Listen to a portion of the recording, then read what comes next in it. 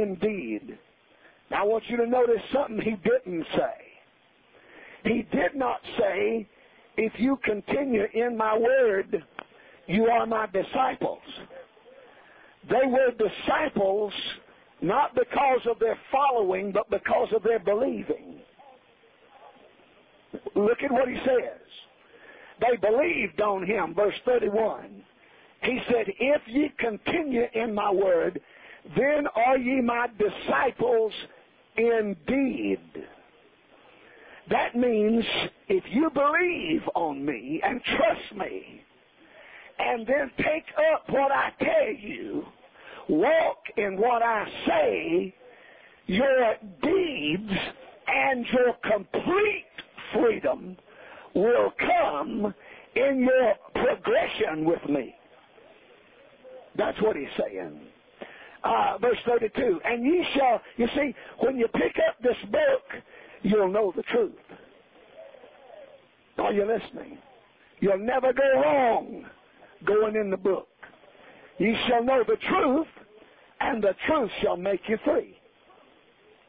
Then they answered and said, we ain't never been in bondage to nobody. We're of Abraham's seed. This crowd needed a spiritual lesson. Jesus said, well, verily I say unto you, whosoever committeth sin is the servant of sin. He goes on down through there, and look at verse number 36. If the Son therefore shall make you free, you shall be free indeed. If you take my word and walk in it, and quote it to the devil, and shout it in church, and write it on the tables of your heart, and hang it on the refrigerator door. He said, if you'll lean to my word, then continuance is going to be a part of you, and freedom, being set free from deeds, or in deeds. You are going to be set free fully in your actions. Now you can be saved and not be free indeed. You can be free and not be free indeed. How many of you know that? You got saved, you got born again, but you still had problems. You got free, God set you free from what you was, but you are not altogether at the place of obtaining or apprehending yet. You see, God has some more freedom for you. Now, let's pray. Holy Spirit, I ask you tonight to speak, work, and bless in this service. Bring honor and glory and praise unto yourself because of the preached Word of God. And we'll try our best to thank you and to give you glory. In Jesus' name, amen. You can have a seat. Why? Now here's the question I'm going to answer tonight. Get your Bible in your hand. Forget about everything you left at home. If your dog's having puppies, they'll all be barking when we get to help me. I need some help now. So y'all got to help me tonight. They'll be barking when you get home. Don't worry about them. God will take care of all that. But you need to get what God has for you this evening. Every one of us need to understand something. There's a reason why our freedom is restricted. There's a reason why some of us grow like a weed and others of us just sort of stay put. I'm going to try tonight to answer the best I can some of these reasons, this baggage that we bring. And that's what I want to call this tonight, baggage that burdens.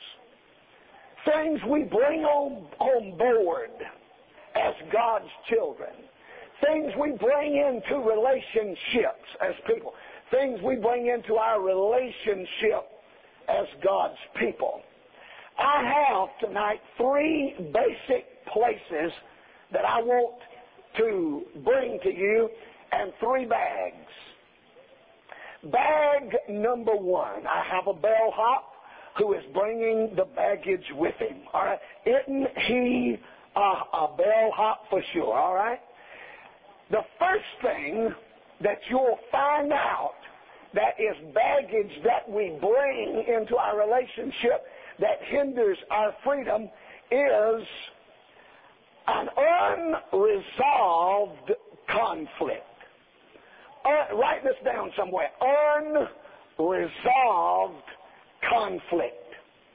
We come out of the world into a relationship with God, and we bring this baggage of unresolved conflicts.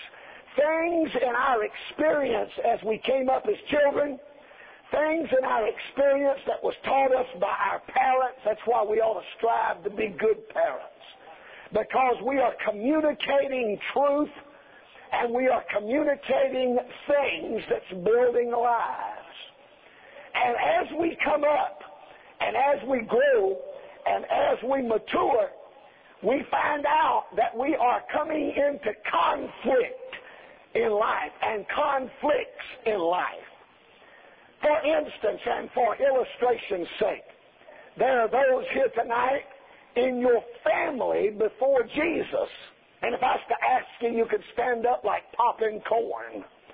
Your family before you met Christ and before Jesus saved you was a family of difficulty and problems. For instance, there are those in this auditorium who has experienced abortion.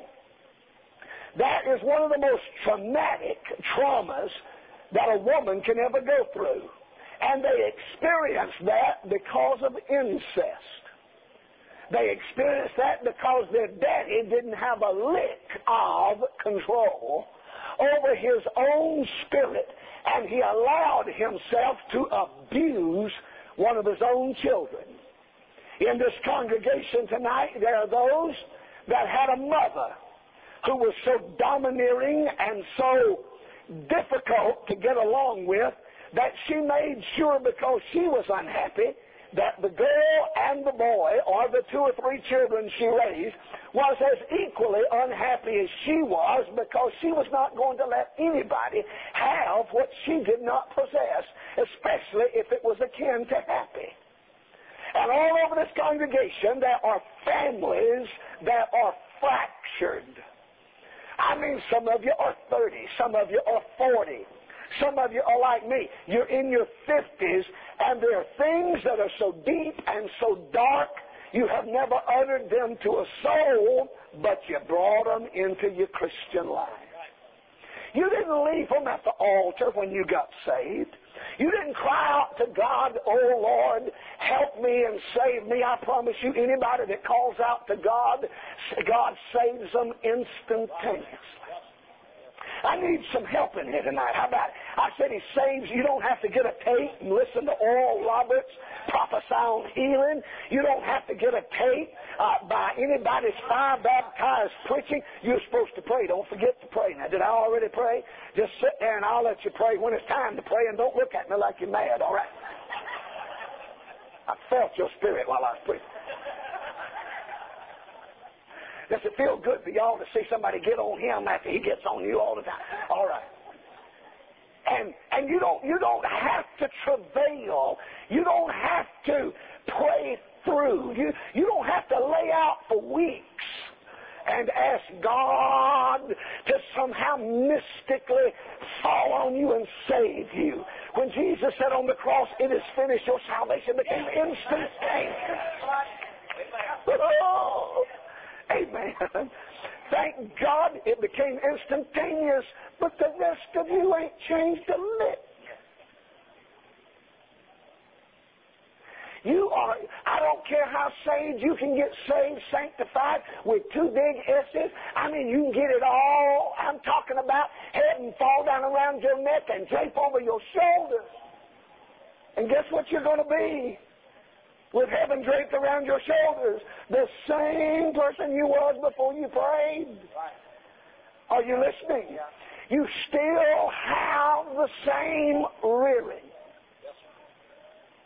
You didn't go up there and kneel down and say, "Oh," but some of you expect this. That's why when you're not getting it, you're getting discouraged.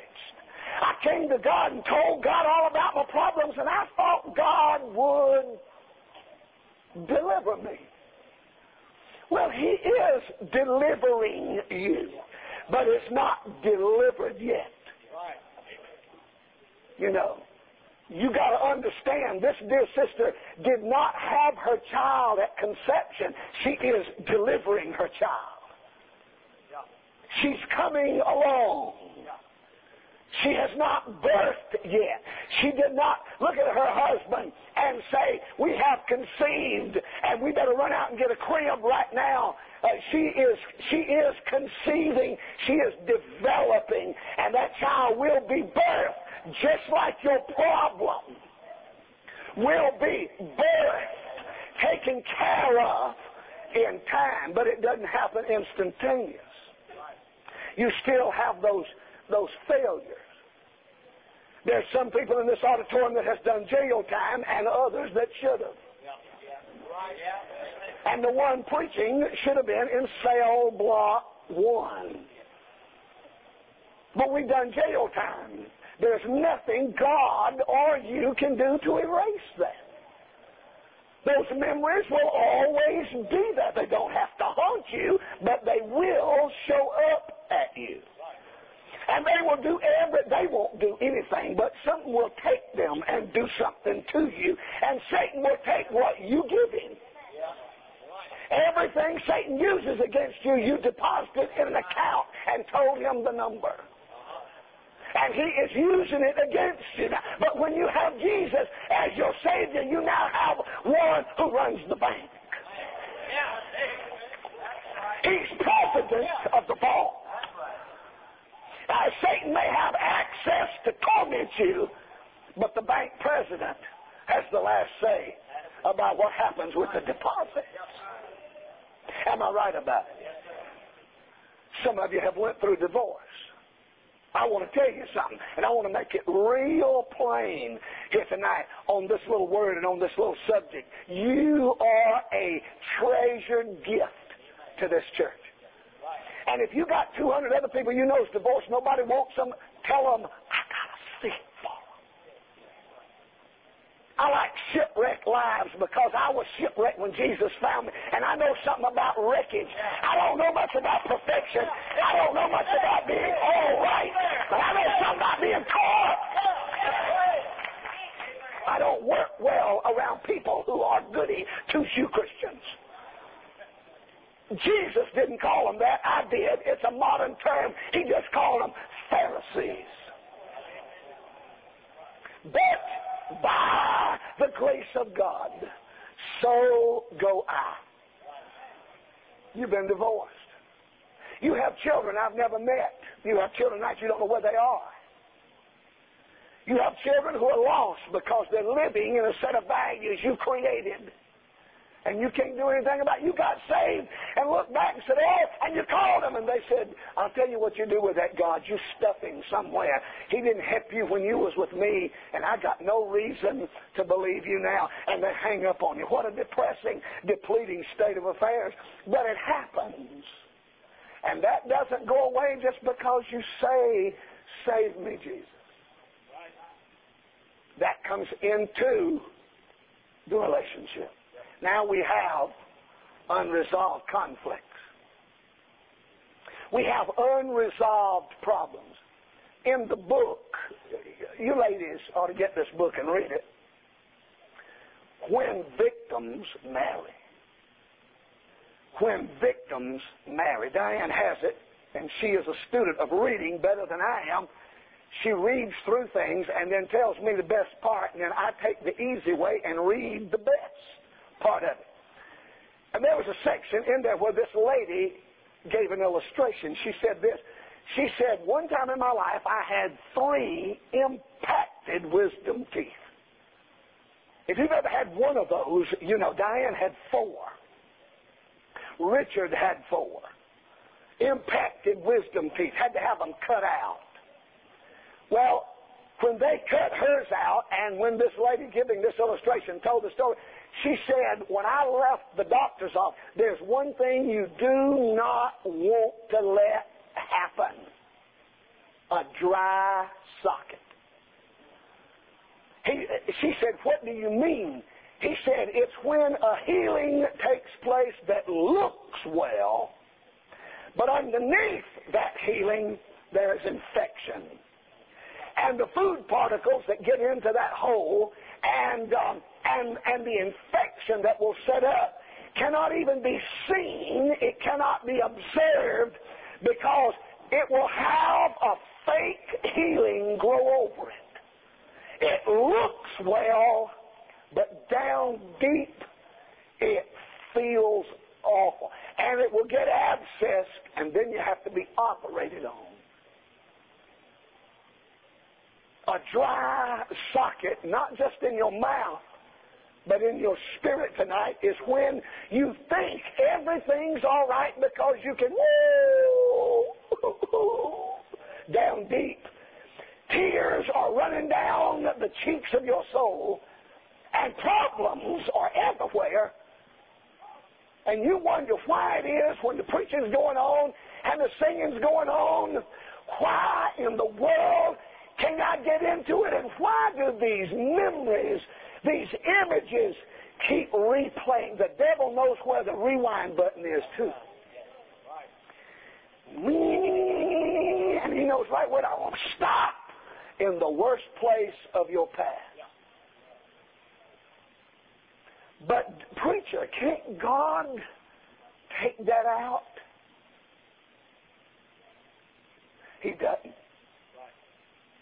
Oh, God can do anything, but God doesn't take it out. I'm as saved as I can get. I'm as saved as I'm ever going to be. I do what I can to walk with God. I do what I can to pray and seek the Lord and be the best I can for the people in this fellowship. But I promise you tonight, I don't go one day without Him rewinding something. Even though He knows that it's not going to throw me out, He knows there's a speck of a chance of it bothering me. And as long as I'm bothered, I'm not blessing. So, what baggage do we bring? We bring the bag of unresolved conflict. Application. Your daddy, your step-daddy. To be more specific, your uncle, to be direct, sat you on his knee when you were 9. You trusted him because he was your daddy's brother.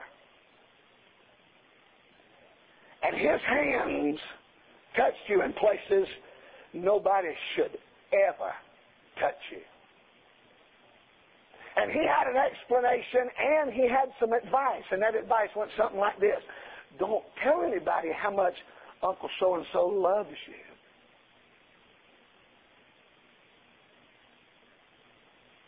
And that image is a Polaroid that never fades. And that little girl pulls that bag all through life. She begs the psychiatrist to take it. His hand don't fit. She begs Daddy, take it away. She don't say anything about the specifics, but she don't feel good at family reunions. And when so-and-so comes over, she always runs and hides and has a convenient excuse why she's not there. Then she marries. And she's not compatible sexually with her husband, who don't know anything about why. Because those are bags we packed. And only bags we unpack. And we do not let nobody even X-rim. We don't go anywhere where anybody's going to look in it. Because then they think we are a tramp. Because that's what the devil told you was when the uncle touched you. And all you really was a child who was abused had sin put its fingerprints on your life. And then when you were 23 or 24 or 30 or 31, you was in a Baptist church and an old boy was preaching his heart out. And you said, that's what I need. And you know how you came down the aisle? Oh, you didn't come empty-handed. You came down the aisle just like this. And he said, Jesus loves you. And God wants to save you. And you said, finally, I'm glad to unburden my burdening baggage. You knelt down on the altar and said, oh God, save me for Jesus' sake. You got up and got baptized and they said, you're a new creature in Christ Jesus. And all of a sudden you said, could it be that this isn't going to ever bother me again? But the truth of the matter is, when you got up and went back to your seat, the damage is still there, but the salvation has washed it clean. Your mind still remembers, but God's doesn't. You got washed in the blood of the Lamb according to the death. But the bag doesn't go to heaven. And the bag don't go nowhere. The bag goes back to you. You say, I have a hard time with that because the Bible teaches if any man is in Christ, he's a new creature. And he is. But he has an old bag. There are ways to resolve these conflicts. Listen closely. I'm not done. Here's the second one. Not only unreserved or unresolved conflicts. And didn't, while he's coming, just stand right there, sir, if you will. Bring my bags right over there and I'll tip you at the end of the service. Right over there. There you go. Didn't Saul die over an unresolved conflict? Who did Saul have a conflict with? David. And I want to tell you something about that envious heart he had. It became burdensome baggage. And everywhere Saul went, that envious spirit, that pride, and that jealousy over David's popularity was eating him up. David didn't want to become a Saul, and Saul couldn't become a David because Saul was eat up with being number one. Saul fell on the battlefield after he was wounded, didn't want to be killed by the enemy, and Saul might as well fell and died on the handle of his baggage. Right. Because it was the reason he died. He did not resolve his problem. Number two, there's an unredeemed character. By that I mean when you get saved, you come down here and you give your life to Jesus. You trust Him. Well, let's go back further than that. Let's say when you're 5 or 6 years old, you're raised by someone who drinks. That's why alcohol is totally and absolutely unacceptable to a Bible-believing Christian in any dose.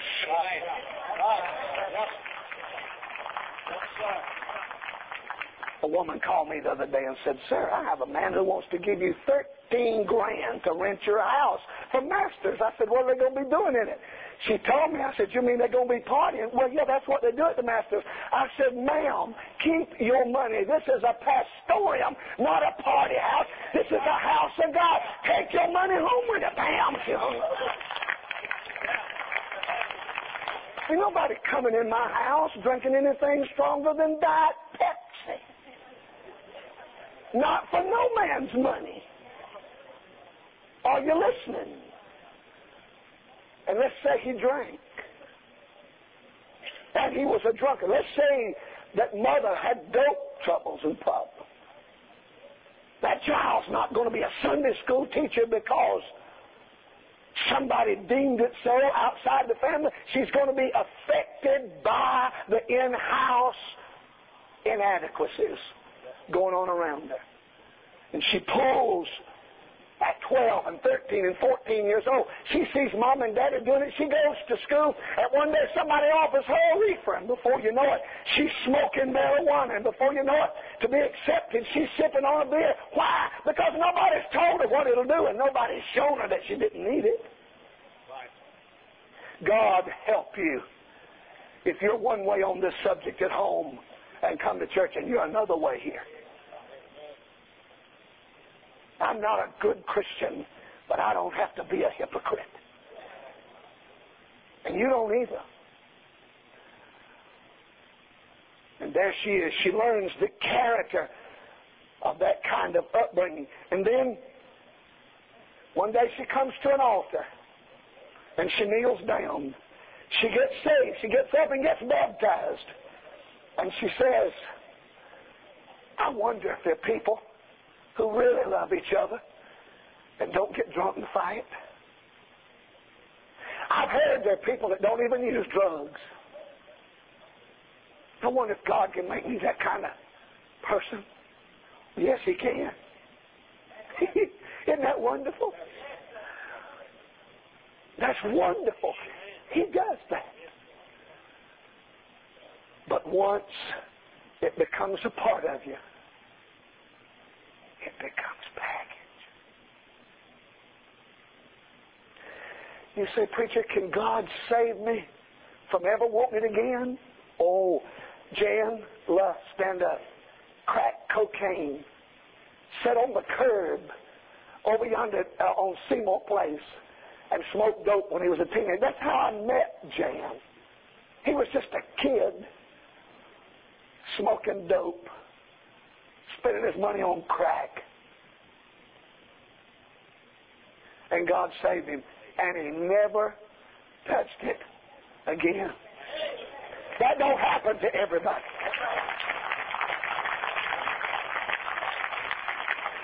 But you know what we talk about when we get around each other and that subject comes up?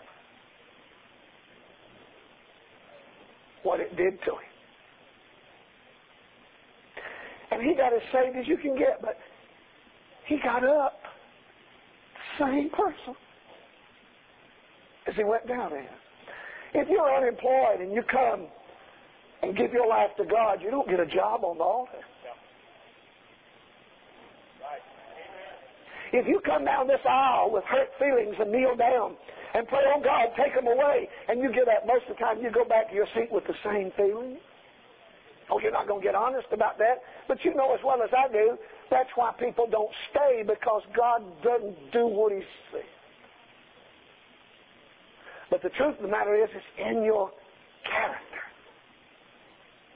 It's in your character. And God will, in due time, deliver you if you will do what you're supposed to do in this situation with this baggage. But an unredeemed character is always going to have problems and difficulties after they come. The Bible says this, 2 Corinthians 5 and 17, therefore if any man be in Christ, he's a what?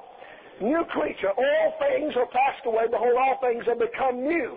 Now you read that and you go through that, the first thing, and the devil will read the Bible with you.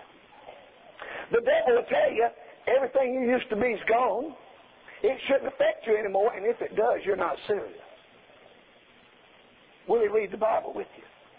And he says, all things are passed away, behold, all things have become new. And you know everything's not become new with you. You must not be new. Now let me ask y'all something. When you knelt down and got saved, did everything in your life start new? No, it didn't. Then how are we going to explain that?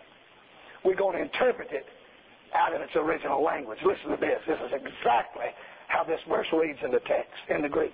Therefore, if any man be in Christ, he is a new creation. And in his spirit and in his soul, he's brand new. Where God counts, he's clean. All things are passing. Present tense in the aorist present tense means a progressive act. They're passing away. The whole, all things are becoming, just like that child is becoming born. You are becoming progressively more and more like Jesus. And you know when you'll be like him? When you see him. But guess what? Not until. Well, what do we call it until we see him? It's baggage. Every one of us have our baggage. Every one of us have our problems. But don't leave me. Now, if you come up here lazy and get saved, you're going to still be lazy. You come unemployed, you're not going to get a job up here tonight unless Brother Steve gives you one working on speakers. If you come angry, you're still going to be angry. If you come mistrusting, you're still going to have a character of mistrusting. You were raised by someone who instilled in you certain traits. They are inbred in you. A prayer doesn't erase them. They came slow and they leave slower. Baptism don't wash them away. Church membership doesn't right the ship. New friends doesn't change this. But I tell you this right now. If you continue in his word, then are you my disciples indeed.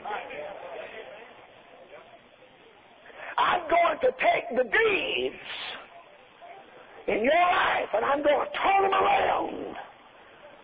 But only in time and in my time. Why did Jesus say, when Simon said, should I forgive my brother seven times? Jesus said, no, 70 times 7. Why did he tell him that? Because he knew that unredeemed character, that unredeemed flesh was going to fall over and over and over again.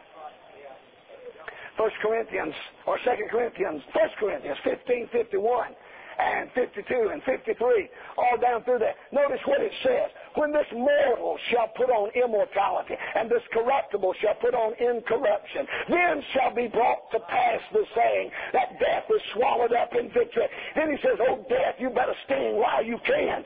You better do while you can, what you can, because there's coming a good glad day when immortality is going to swallow up mortality, and incorruptibleness is going to be shut down. Corruption is going to be shut down by incorruption, and we're going to be made whole in body because we'll get a brand new one. But tonight, in your life and in all of our lives, there are unredeemed character. You walk by, let me show you how it works. You got saved. You've been saved 10 years. You walk by a magazine rack, I don't care how much they cover it up, I don't care how many counters they put it behind. Wham. Your eyes catch them. You wheel around and say, oh, God, I'm sorry. The devil jumps out and says, that ain't enough if you was really saved. Now, you need to tell him, you are a bona fide liar. That's how I was. And my was is still in my am. Except my am ain't what my was because my am is going with him.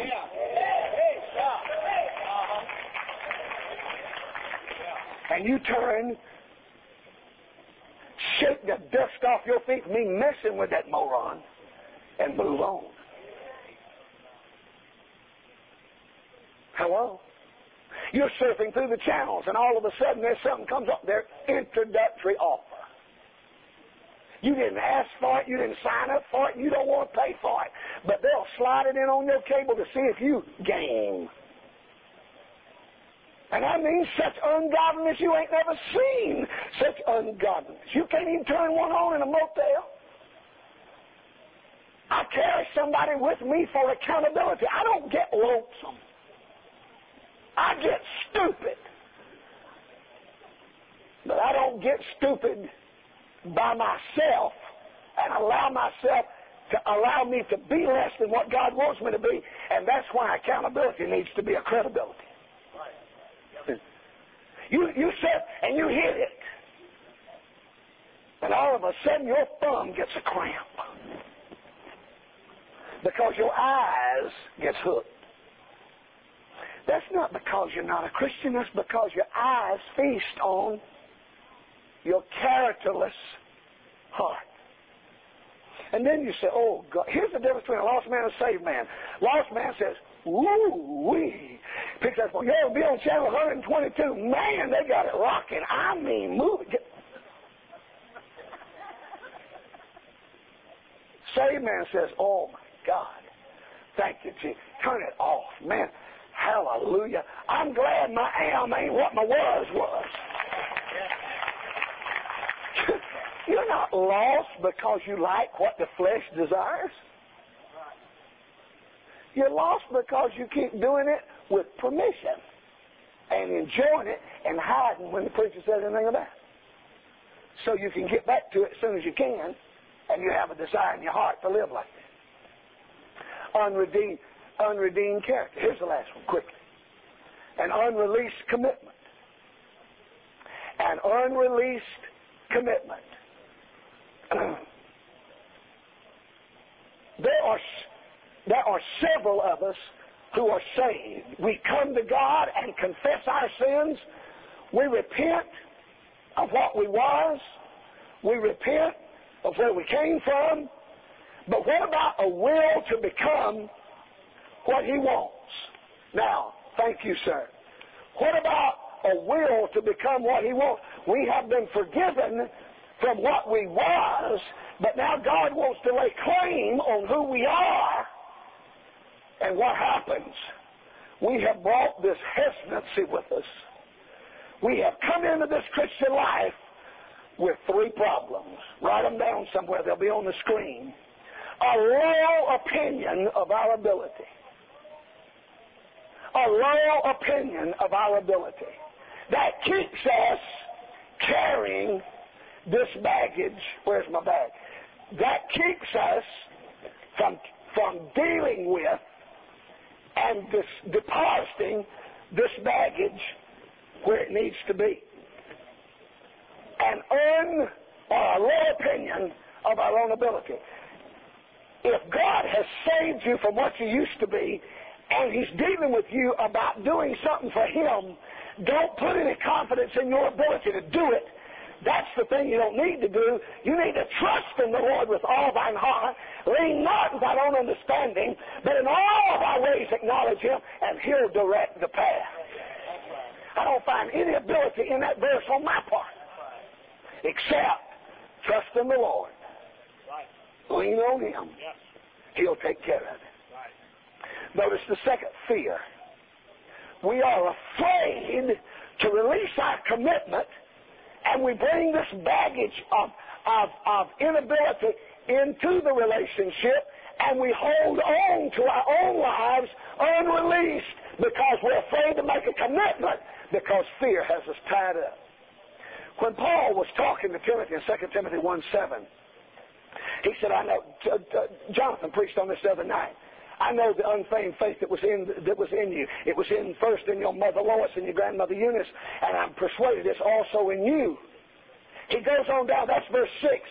If you look down in verse number 7, he says this, for God has not given us the spirit of fear, but a power and of love and a sound mind. What's Paul telling Timothy? God has put faith in you. Don't be afraid, be faithful. But what does the devil do? If you give yourself to Jesus, He'll send you to the North Pole. You'll be preaching to polar bears. Or they'll send you to Africa. You'll be eating monkey meat by the pound and having to cook it yourself on a stick on a fire you'll have to build. That's what God does with committed people. Nothing could be further from the truth. If God sends you to the North Pole to preach to polar bears, He'll let you fall in love with bear meat. You don't have to fear what God will do for you. You don't have to worry. But so many people come and they won't release themselves to God because the last person they released themselves to hurt them. And they won't turn loose because last time they did, they were insecure and didn't have nothing to grab on to. Where is God? I mean, I know where my baggage is, but where is the Lord when you want to grab Him? You don't grab Him. He grabs He deals with your baggage in the grabbing.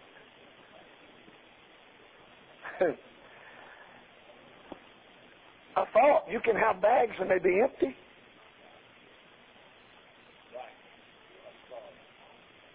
Just like scars, they can't hurt you. All they can do is, if you want to look at them, you remember how you got them, but you ain't going to have no sharp pain over the memory. Fear. Oh, I would tell somebody about Jesus, but Lord, I don't know nothing, number one. And they may cuss me out, and I can't take that. My daddy, I can't do that. Here's the third one. Weaknesses. Just plain old weaknesses. I just don't think I'm strong enough. Oh, 2 Corinthians chapter 12. When Paul said, take my thorn, God, please, 3 times. He begged him and he said this. He said, most gladly, therefore, would I rather glory in my infirmities, the power of Christ might rest upon me. Therefore, I take pleasure in infirmity, reproaches, necessities, persecution, distresses for Christ's sake. He says, for when I'm willing, then am I strong. How in the world can you be weak and strong? Illustration, I quit. I was in a Waffle House. I saw the queen of waffle sitting over here. Celebrity. I saw you have a picture on the menu. Right beside the delicacies. I jumped up and told everybody on Washington Road, this lady goes to our church. They all went to the back room to smoke. You can get at the front of the line too, by the way, if you want to. I'll tell you about that. I was sitting in a Waffle House in Asheville, North Carolina, on exit 2 off of 26 by the farmer's market. Turn left over there, there's a Comfort Inn and a Waffle House. I go in there and I sit down. I've preached for Brother Ralph Sexton. And this big tour bus pulls up. They go down around behind the Waffle House. In a few minutes, 3 men come up. 2 I did not know. 1 I recognized. It was David Ring. David came into the Waffle House. This was the first time I'd ever met him. It's been years ago. He sat down in a white shirt and a black pants, and he was tired and wore out.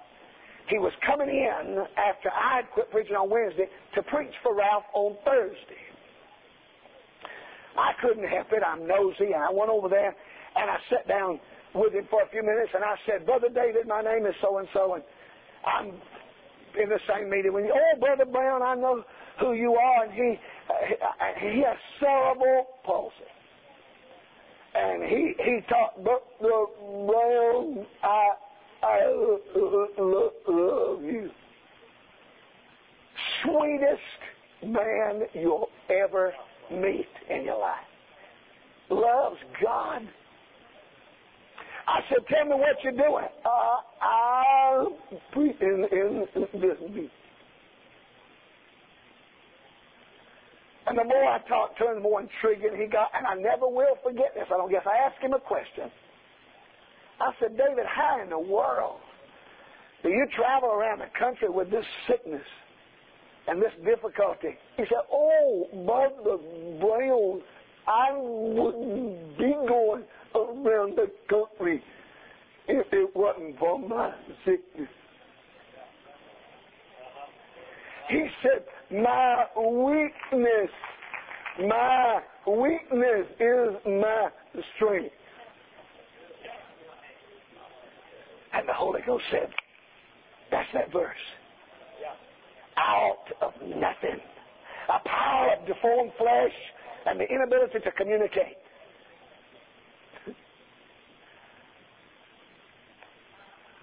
God took a weakness and made a man out of him. He's preached in the largest churches in this country. I saw him the other day on John Hagee's program. He was up there giving his testimony and sharing the gospel. And I thought, my soul, don't ever feel sorry for him.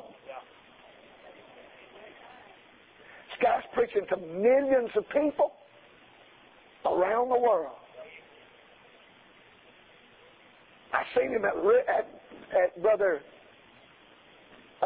Ralph's not too long after that, a couple of more meetings, and he got in the pulpit and made this statement.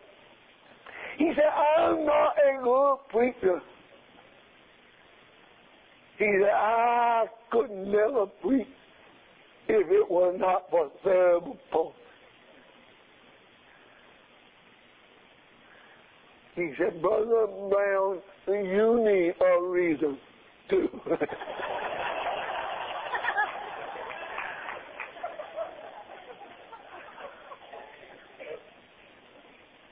Whatever's wrong with you, turn it around.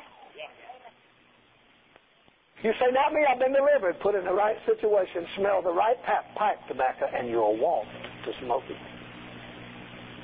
I don't smoke. I just follow people around at Walmart.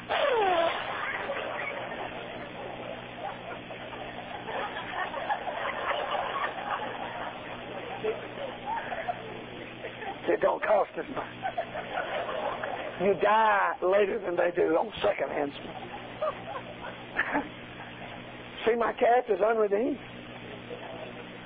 Somebody told me the other day, the only reason I keep coming back here is you remind me of me. Well, that's all right. And then we have this baggage of unreleased, holding on to our lives. And we're so insecure we think the God of creation can't take care of it. But I know what it's like. The night God called me to preach, I was there hugging my talent. He said, turn it loose, and I'll make something out of you. And I said, God in heaven, please. You don't know who you have. You have got the worst specimen in this crowd. I know who I got. Turn. Oh, God, don't make me turn loose. If I turn loose, I'll have nothing to hold on to but you, and I can't find you when I need you. And he said, just turn loose. And over 30 years ago, I turned loose. And my bag's empty. Oh, I still have the remembrance, but I don't have the clothes.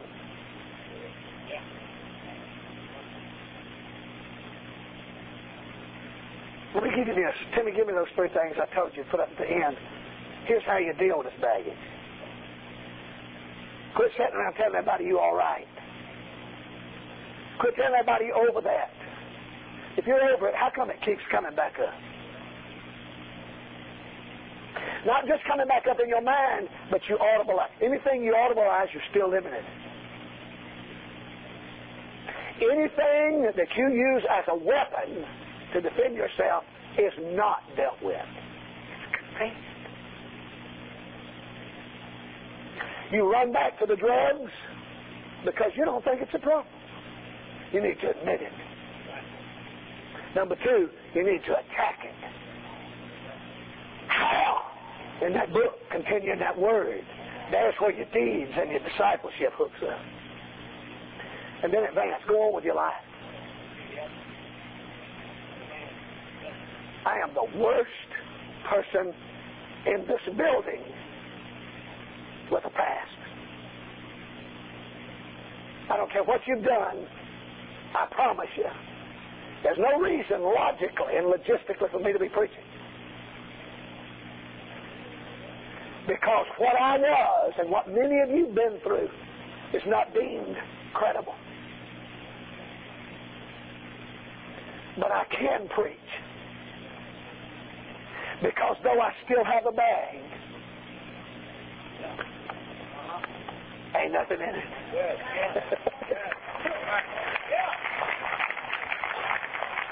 Why?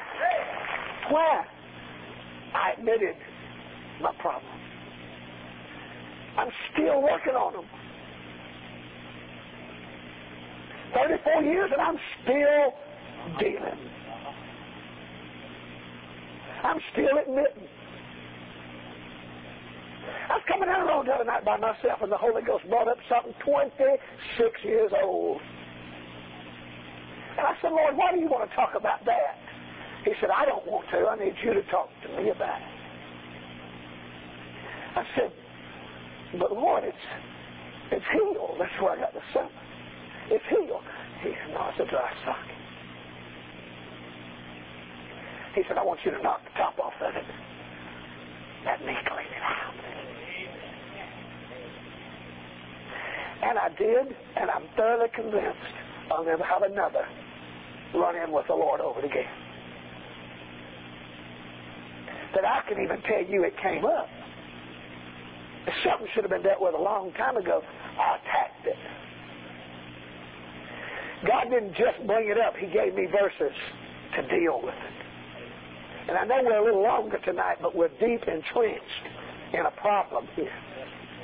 And nobody wants to help you like I would to God I could about this right here. This has been eating me up for 2 weeks. And I didn't want to preach tonight because I shouldn't have. Couldn't talk till 4 o'clock. If I'm here up, I'm way out. But I'm more excited than I've ever been over this subject because this is victory. Admit I was molested. If you need counseling, get some. And if you have to make a phone call and say, I forgive you for your stupidity, attack them, hang it up, and move out.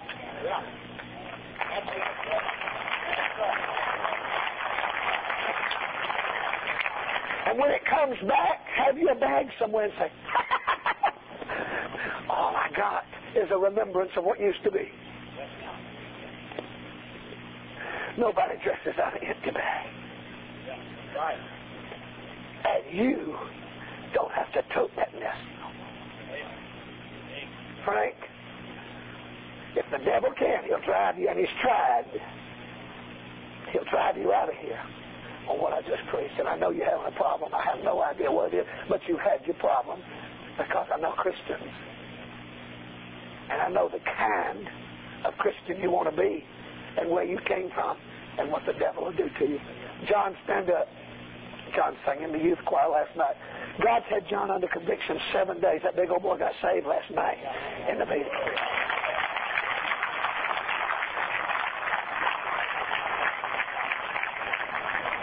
And you know why he had to go 7 days? He was worried about what y'all was going. And the devil was packing his bag, taking him to hell. Good night. The other day I went to Murfreesboro just one night. I wore my suit. I heard all about their antics at the airport, so I just took a little old handbag with my toothbrush and toothpaste just about this big. And when I went to the airport, the rambling light, aren't you? I said, yes, ma'am. I don't want a whole lot for you to look at. She said, well, let me see what little bit you got. She run me through the screen and took my shoes off and threw them in there and throwed me in that little place back there. And when she come out, she said, here. She said, I don't know what you're going to do with this little bit of where you're going, but you sure ain't packed much. I sat down and say, amen. I'm traveling light tonight. I don't have no bags. Amen? Think about what you've heard. Pray for our son. Go up there and pray.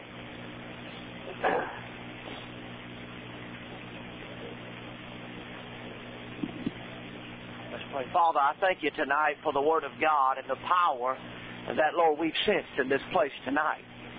We thank you for the wind of God and the Holy Ghost that's walked up and down the corridors of every pew. God, I thank you for speaking to my heart tonight, God, and I thank you that you told us in your word that you come to bring deliverance to those that were captive, those that were in bondage tonight. God, I thank you for the word of God that breaks every stronghold. God will break down every barrier, every cord that will bind us. And God, I'm praying that we'll be able to get in the altars tonight, God, and find victory in the areas of our lives that the Holy Ghost has revealed. Come on, Lord, I'm asking you tonight, God, to do a work in the hearts of your people. God, I'm praying that you'll reach down deep, God, and help us to lay on the altar tonight. God, I'm praying pray over your back. Holy Spirit of God, to give us that assurance to know that, God, you're with us. God, show us the evidence of your love tonight. God, let us sense your presence tonight. Let us know your peace tonight. God, and we'll give you the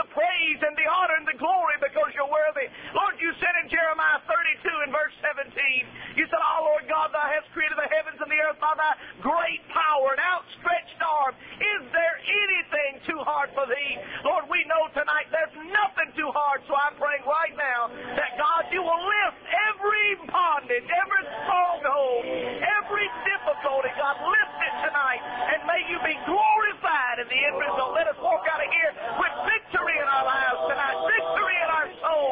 God, let us walk out of here tonight knowing that we're children and a child of the King. God, thank You tonight. In Jesus' name, thank You.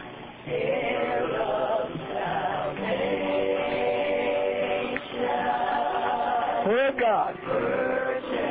Thank You for letting me preach again tonight. Thank You for strengthening this preacher's heart. Thank You for the truth that the bellhop has brought to us tonight, that we have bags. We have baggage that You want to inspect. You want to x-ray. You want to talk about. Lord, help us to admit our problems. Help us to attack our problems. Help us to advance in our problems. Oh, yes, Lord.